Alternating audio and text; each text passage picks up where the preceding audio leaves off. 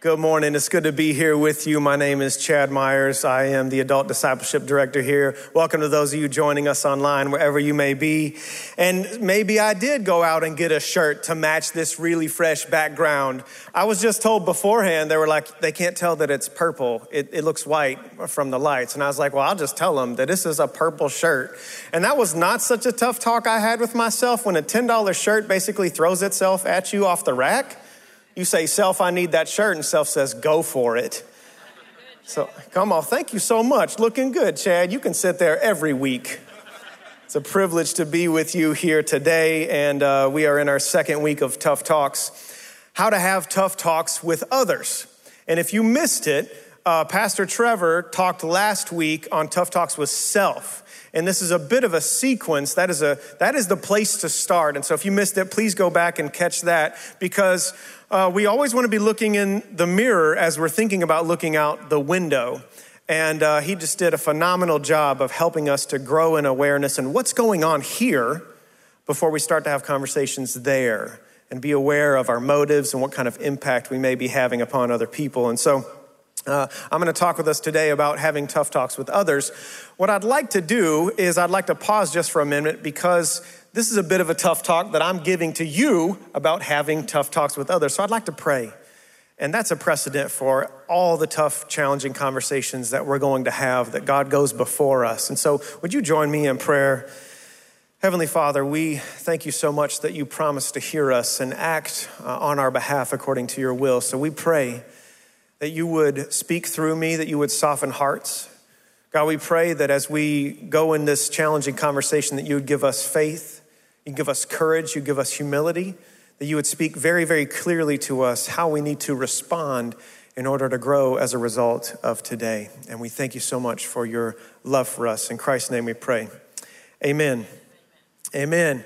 Well, I called this talk the dance of dialogue, the dance of dialogue. How many of you would say, I'm pretty good on a dance floor? You know, I'm pretty good on a dance floor. If you're at home, I want you to do something. I want you to type what dances you can do into the comments. Can anybody out here, like maybe we got some real professionals. Anybody ballet? Do some ballet dancing? All right. Anybody do a waltz? All right, come on. Anybody dance, what is it called? The Carolina Shag? Anybody dance the shag? Come on. I see a few of you. Two-step? Anybody do it? Yeah, that's right. That's a two-step. How about any TikTokers out there? Any of you do Renegade? I don't even know if that's the Renegade, but my daughter tried to teach it to me, and it was an epic fail. I hear we may even have a famous TikToker in the audience today. Is that how you say it, TikToker? I don't know. Correct me. I'm probably way wrong. I love to dance, and in fact, in our house, you might find us spontaneously breaking out into dance parties. I remember when I was in middle school, I would look forward to our middle school dances. I would make sure I had the right shirt. I would make sure I had the right pants, the right shoes, and I would look forward to it all week, and I'd have my little necklace hanging out because I thought I was so cool, and I would be sure and brush my teeth and have some gum in my pocket for that middle school bad breath, and I would get all sorts of excited going to the dance. A lot of butterflies in my stomach, and what was I going to do? Was I going to get on the dance floor? Was I going to kind of play it safe and post up by the punch bowl? Was I going to ask that girl that I was thinking about all week to dance with me? And what would she say? Would she reject me or would she accept? And when we got into the dance, how would it go? And in many ways, tough talks with others is like a dance. It's like a dance. We often experience all those types of emotions when we're trying to enter into tough talks with others. And I wonder if we can be invited to dance a dialogue today. Dialogue simply means this: the free flow of meaning between two or more people. The free flow of meaning between two or more people. And friends, I think this is really relevant for today because I don't think people want to dialogue. I don't think we want to have tough talks. We just want to talk tough. We aren't really keeping the art of dialogue around. We're about shutting down the conversation or being right or winning the conversation or having that mic drop moment. Did you see what I said? And it just silenced everybody. And it's difficult because to really engage well in a tough talk, we have to pull our armor down and say, me first. I'll take a risk. I'll lead the way. And that takes vulnerability. And without vulnerability, our tough talks just turn into us talking tough, and it kind of gets us nowhere. And tough talks happen when emotions are strong, when viewpoints differ, and when the stakes are high. And it is crucial that we start to handle these well because emotions are strong and there's differing viewpoints and the stakes are often really high. A tough talk with others can happen when you're starting a relationship, when you're taking a relationship to the next level, when you're ending a relationship, when you're addressing a coworker who maybe behaves offensively. I don't want to hear anybody, Mount Horeb staff, come talk to me this week, all right? I don't want to hear it. Maybe when you're giving the boss feedback about her behavior, that's a tough talk. Maybe when someone comes into your store and you have to ask them to put on a mask, it's a tough talk. Maybe, I would argue, parenting is a never-ending series of ongoing tough talks. Maybe teens, you have a friend and you're in conflict and you need to address it. It's a tough talk. Expressing your dreams or hurt feelings to a significant other, those are tough talks. And these are crucial that we start to handle these well because guess what? It's navigating tough talks well that sets the team up for success and ensures that they are firing on all cylinders. It's having that tough talk with the student that ensures they reach their full potential of who God made them to be. It's having the tough talk with the spouse that says, I want to keep at this. We want to stay married, but we've got to work this out. It's having tough talks with the parents that say, I know you disagree with my choice of school and career, but we've got to get on the same page and go forward. And if we handle these well, they really do set us up for success. Don't you want some of that? Some of you are thinking of estranged family members right now that tough talks haven't gone well and it's been years. And we say we need to learn how to navigate these well. And we often do one of three things when it comes to these conversations. We avoid them. At first, we just avoid them. Any avoiders out there? I understand. I can avoid. Oh, that's too hard. That's really uncomfortable. I don't want to go there. I don't want to do that. We become the wallflower at the dance. We'll just sit over here and you guys go out there on the dance floor and you can make a fool of yourself and that's fine, but I'm not doing it. And we begin to sweep things under the rug and we downplay the impact. Well, it wasn't a big deal. Maybe they didn't mean it like they said it. My feelings don't really matter. And we begin to sweep things under the rug until it starts to build up and build up and build up and then it leaks out in unhelpful ways. And how do you know if you're avoiding a tough talk?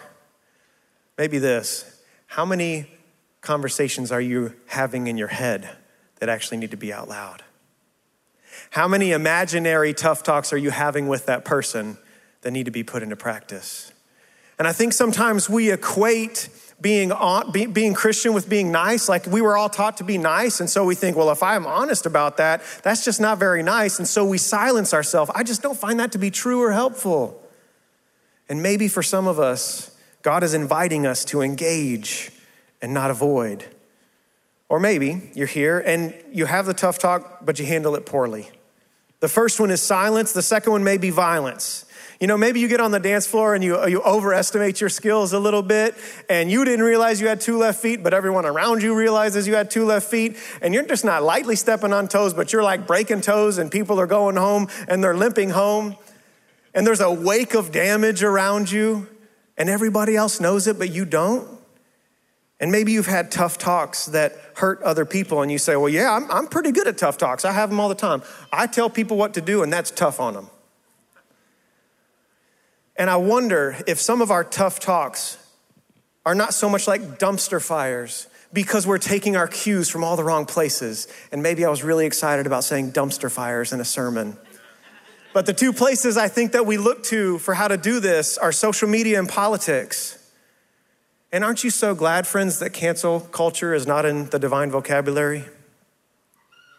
If up on the screen, all of my thoughts and all of my motives and all of my behaviors and feelings were up there, I'd likely be canceled. It's not in God's vocabulary though.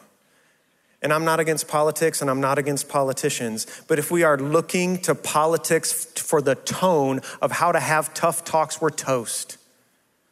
Because it's about winning and it's about being right. And I wonder if we start to look at the scriptures and we start to look at Jesus and the example that we have in the Gospels if we can start to have tough talks well. And who here wouldn't say, I would like to do that? And that's the third option. We have them and we handle them well. We have them and we handle them well. And you may be saying, you know what? It's been so long. I don't know how to do this. It's been too far. It's too far gone. It's not too late for you. Maybe you're an avoider and you've still been avoiding it. It's not too late for you today. Maybe you've caused some wreckage. It's not too late for you today. So what I'd like to do is simply give us 2 dance lessons and 2 dance moves. You good with that? 2 dance lessons and 2 dance moves. Briefly, 2 lessons. Lesson number 1, admit you need lessons. Admit you need lessons. If you've ever met a tough talk ninja and you've watched them handle challenging things where emotions are strong and the viewpoints are different, and you're just like, wow, that was so silky, like a seasoned captain navigating a storm. How did they do that? I guarantee you, they've worked at it, they've worked at it, they've worked at it. None of us are really good out the gate. And so we just need to admit we need lessons. We need practice. I remember I was early on in ministry and I was sitting with my boss, the senior pastor, and they had kind of talked about, well, he's got a pretty good teaching gift, we think. Maybe we'll try to develop him there. And he sat across the table from me and he said something like this, you know, Chad, you're a good teacher, but you're a weak leader. And if you don't develop in leadership, you're going to end up at a small church. And that just hit me. That impacted me. And it wasn't that it wasn't true that I needed to grow in leadership, but it was the way he said it, and it was the tone used, and that impacted me. And maybe he needed to take lessons, but guess what? I needed to take lessons because guess what I did? I just shut down. I just silenced it. I had no idea what to do, and I never revisited it, probably to my own detriment. We all need lessons. We all need to take lessons. Listen to Matthew 7, 1-5. I want to try to give you a very important lesson here in this passage. It says, do not judge, or you too will be judged. For in the same way you judge others, you will be judged. And with the measure you use, it will be measured you. And I don't think Jesus is saying just, hey, avoid the tough talks. He's saying, be careful that you're not being judgmental. Be careful that it's not coming from the top down, but you're coming to meet them at ground level. And he goes on in verse 3 and says, why do you look at the speck of sawdust in your brother's or sister's eye and pay no attention to the plank in your own eye? How can you say to your brother, let me take the speck out of your eye, when all this time there is a plank in your own eye? This is Chad's sign for plank. You hypocrite, first take the plank out of your own eye, and then you will see clearly to remove the speck in your brother's eye. And Jesus teaches us a very important lesson here. We don't see all things clearly. We don't see very clearly at all. We don't see God clearly. We don't see others clearly. We don't see ourselves clearly. And if we think we're really, really certain about that speck of sawdust in our brothers or sisters or family member's eye, Jesus reminds us we're not starting there, we're starting here, and you have a 2x4 in yours. So before you start to think that you're very sure about what's going on over there, you got to start here. And I want to give you one question as you're entering into difficult conversations that will help you be aware of that plank and maybe help whittle it down just a little bit. And the question is this, and if you're taking notes, I'd love for you to write it down. The question is this: why do I want to have this tough talk? What's my motive? What's my motive? Do I want to be right? Do I want to win? Do I want to have this power move where, aha, now I'm on top, gotcha? What's my motive? And that comes through prayer and having tough talks with self. And the more we can name that, the more we can start to go forward in tough talks. We have to admit we need lessons. Secondly, we have to allow for missteps. We have to allow for missteps. I'm from West Texas, and my wife is from Northern Michigan. And we met here at CIU in South Carolina. And when we got married, we were in St. Louis, and I asked her, hey, can you two-step? And she was like, what? What's two-step? And she can dance. She's a really good dancer, and but she didn't know what a two-step was. And I said, well, let me show you. You kind of have to learn it in Texas, being a native of Texas. So we went down into the basement at the house we were staying at, and we put on some Rascal Flatts, and that was like our band. That was our jam. So we put on Rascal Flatts, and we began to two-step.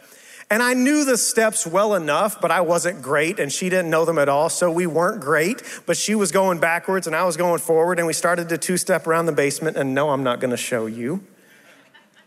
started to two-step around the basement, and we were laughing, and it was a little clumsy, and I was stepping on her feet, and she was misstepping, and we were running into each other, and we just ended up laughing a lot, trying to learn how to dance. We have to allow for missteps because these things are really, really difficult to do. We have to allow for our own missteps. We have to allow for our dance partners' missteps.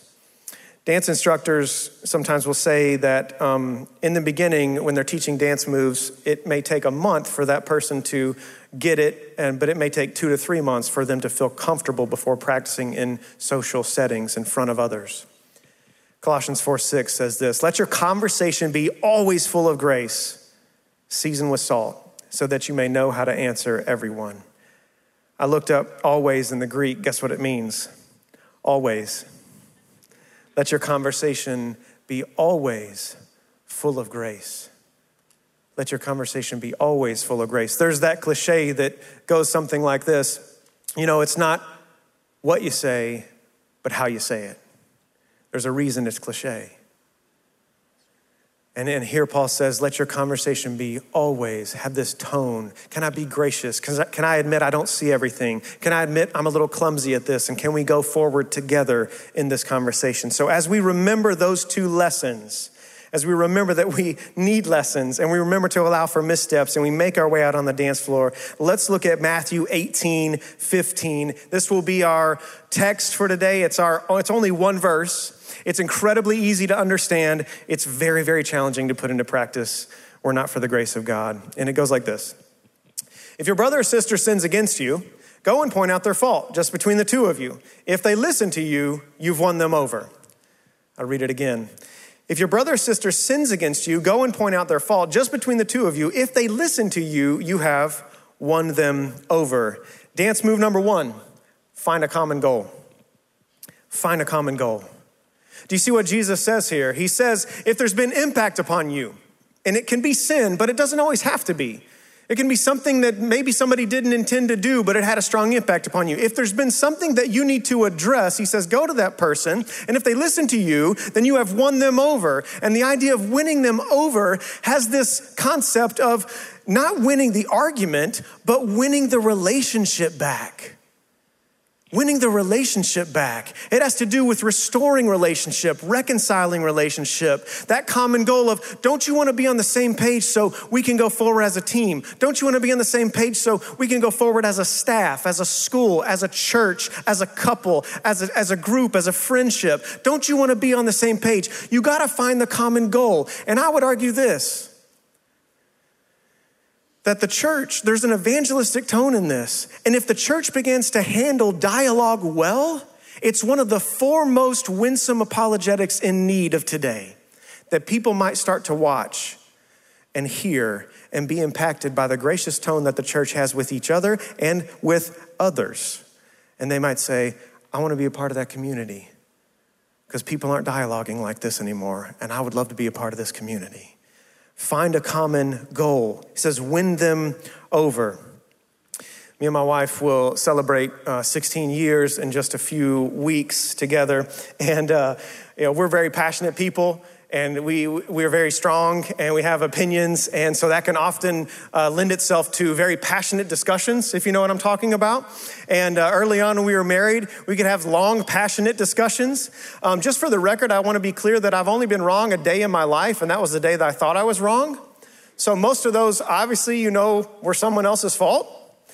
But we had passionate discussions, and one of the things that has helped us quicker and get better at those is just kind of a variant of the question I put to you earlier. It's this question in the moment, maybe asking ourselves or the other person, what do I want?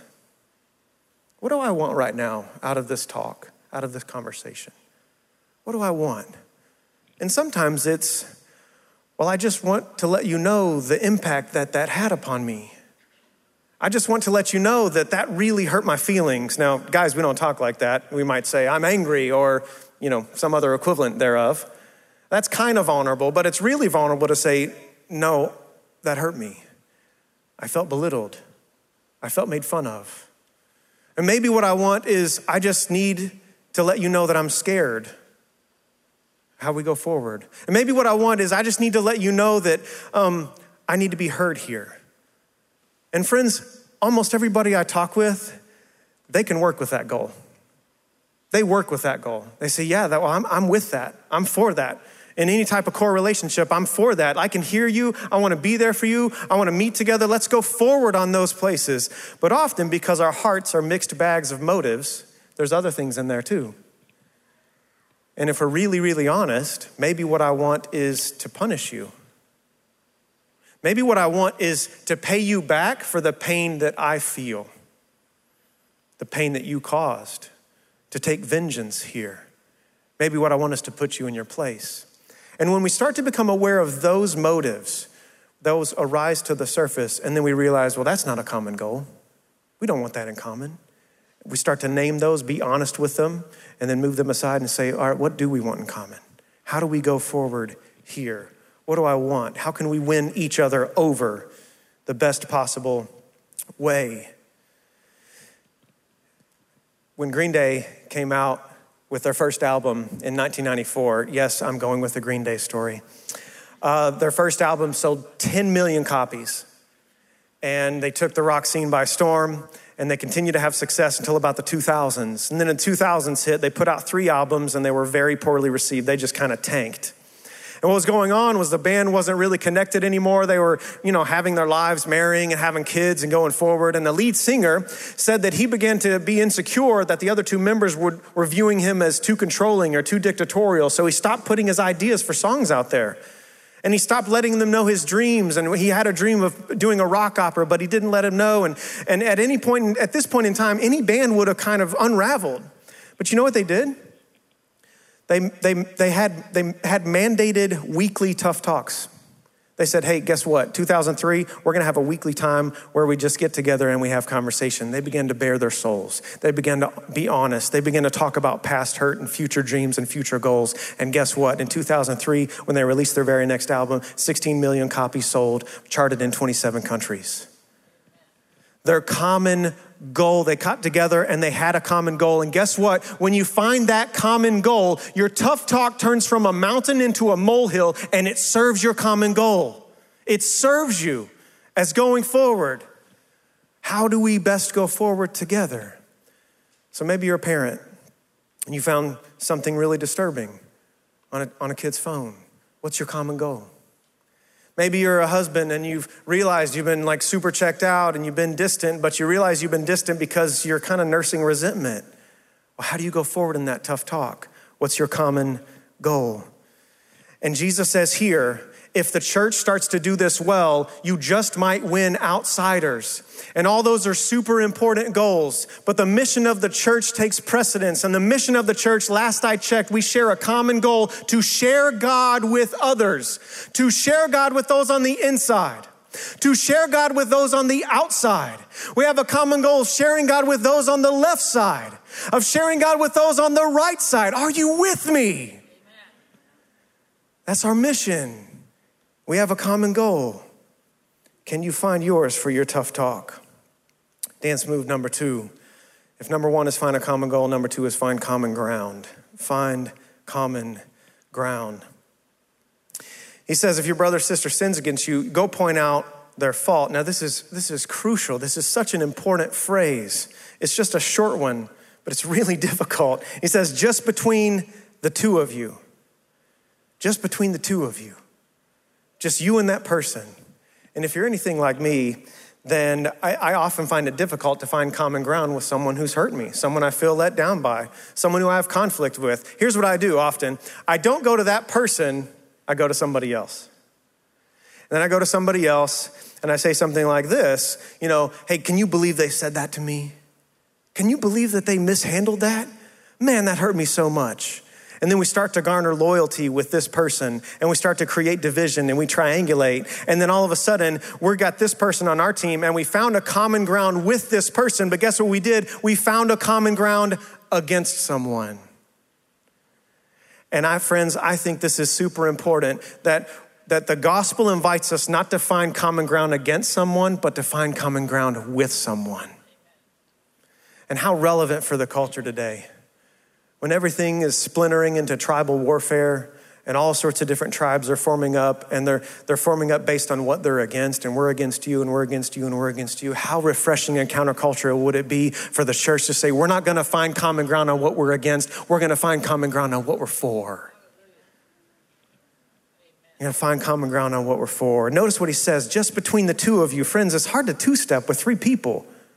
It's not the Cupid shuffle. It's 1v1. It's one-on-one. I led a creative team in my former church, and I inherited the team. About 6 team members came under my leadership, and one of the things I wanted to do was try to help create healthy team dynamics. And so I said to them openly to the team as a team, and then when they would meet with me one-on-one, I'd reinforce it, and it would go something like this. This team member would come to me to talk about this other team member, and they would say, hey, this is what happened, here's what's going on, and I would listen to them, and I would empathize with them, and I would shepherd them, and I would pray with them, and then I'd end the conversation like this. Okay, when are you gonna go have that conversation with the other team member? Because this is not the tough talk, that's the tough talk, and you need to have it. And it began to enculturate the system, and so that every time they would meet with me, and I welcomed it, come talk to me, absolutely, that's great. They would talk with me, and then they would end the conversation, oh, and I'm making an appointment to go and talk with them in next week, and I'd say, that's great, I'll follow up with you on how it went. And it's face-to-face. It's face-to-face. I have a friend, I think she would let me call her a friend. She is a professional conciliator, which simply means that major players in the church world and major players in the corporate world hire her and fly her all over the world to come in and do conflict resolution and bring reconciliation. And she's really, really good. And I've had the privilege of sitting in on a few meetings with her and watching her at work and being a part of her work. And she says this often, if you want to keep me on retainer, have tough talks through text. If you want to keep me on retainer, if you want to continue having to have these tough talks and having to have someone come in and clean up, do it through the written word, because when we're in each other's presence, there's body language, there's tone, there's eye contact that you just can't get from a text. And Jesus says face to face, find common ground with that person, not against him. We're in the same family. This is the larger conversation of common ground. If your brother or sister sins against you, we're in the same family. We just got done singing. We've been washed in the blood and we're cleansed with the water. It's the death and resurrection of Jesus Christ that brings us together in the same family, adopts us as sons and daughters. And so when one member hurts, another member hurts. And when one member is in grief, another member is in grief. And when one member experiences success and flourishing, it impacts us all because we're in a family. I think the theology of the Lumineers was right. I belong to you, you belong to me, you're my sweetheart. Come on, it could be sweethearts. We belong to each other. We're in the same family. But not just that. We're in the same family with humanity. We all have what the Bible calls the image of God, the imago Dei. Every man or woman, child ever born in history has the divine stamp upon them. And so we are in shared humanity. We're in that family as well. And you might say to me, I have a tough time with this. I can't find common ground. I don't have common ground with this person. We disagree politically. We disagree theologically. I disagree with their lifestyle. I would just remind you that Jesus disagreed politically with the practices of Rome, and yet he healed a centurion's daughter. Jesus disagreed theologically with the Sadducees because they rejected resurrection, but he pointed them to the sign of Jonah as evidence for it. Jesus disagreed with the lifestyle of the woman at the well in John chapter 4, and yet he dignified her by having an intellectual conversation. He made eye contact with her. Maybe the fact that we can't find common ground has less to do with our dance partner and less to do with the dance floor and more to do with the fact that we are not light on our feet. And Jesus was incredibly light on his feet. Friends, how we talk with others we deeply disagree with is a thermometer for how hot the gospel runs in our blood. The way we speak with them, even though we may have deep disagreements, is evidence for how much the gospel has really infiltrated our lives. And so we remember these lessons, that we need lessons, and we allow for mistakes and missteps, and we have a tone of grace. And then we have these moves of finding a common goal and finding a common ground. But why do we do all this? We do all this because the Trinity is in a dance, if you will. Look at John 16. John 16, 14 and 15 says this. And Jesus is speaking of the Holy Spirit, he will glorify me, for he will take what is mine and declare it to you. All that the Father has is mine. Therefore, I said, he will take what is mine and declare it to you. And the Trinity is in perfect harmony, in perfect step with each other, Father, Son, Holy Spirit. And the tone is winsome and gracious, and they are working together on the same page. The common goal is to seek and save the lost. The common ground is the unconditional love they share for humanity. And I wonder, friends, if we begin to get caught up in the life and the dance of the Trinity, and we begin to use Trinitarian tone in our dialogues, if people wouldn't be won over by that. If people wouldn't say, they don't talk like everybody else. That's a bit different of a dialect, and it's caught my ear, and I would like to be a part of that community. This is all rooted in the Trinitarian nature of God. And as we get caught up in that Trinity life and we begin to lead the way, we remember to be humble. You see, the Father pointed to the Son and say, check him out. I'm gonna glorify him. The Son pointed to the Spirit and said, check him out. I'm gonna glorify him. The Spirit pointed to the Father. We remember to be humble. We don't know all things. We don't see all things. We remember to be curious. Jesus asked so many questions. Maybe for us, we start with that, asking questions. Questions are the language of love. And then we remember that the Father is in the room. The Father is in the room. The Son is in the room. The Spirit is in the room. And so wherever we are, it's never really a one-on-one conversation, is it? God's there. And for those of us who've been avoiding for so long, God's there and he gives us courage to be honest. And for those of us who have done damage for so long, God's there and he gives us restraint and patience. The Father's in the room. And not only that, but when we have conversations with those in the outside world, this is my Father's world. So the Father's there too. And we remember that. And then we start to dialogue well, and it may just win some over. Let's pray together. Would you stand with me as we pray this morning? Father, some of us right now, burdens have been rising up within us, and we feel the weight of it because we have tough talks that we have to have, and we just have to do it. And we have to lay that burden down by engaging in that well. Or maybe burdens arise on us because we're become more mindful of the negative wake we've left around us. And we need to go back, and we need to ask for forgiveness, and we need to try to understand. And Father, we know that this is completely possible with you because you're in the room. You're in the room, Christ. You're in the room, Holy Spirit, and you're with us to empower us to accomplish what you have called us to do. And so we do this as a community on move, sharing your love. In Christ's name we pray, amen.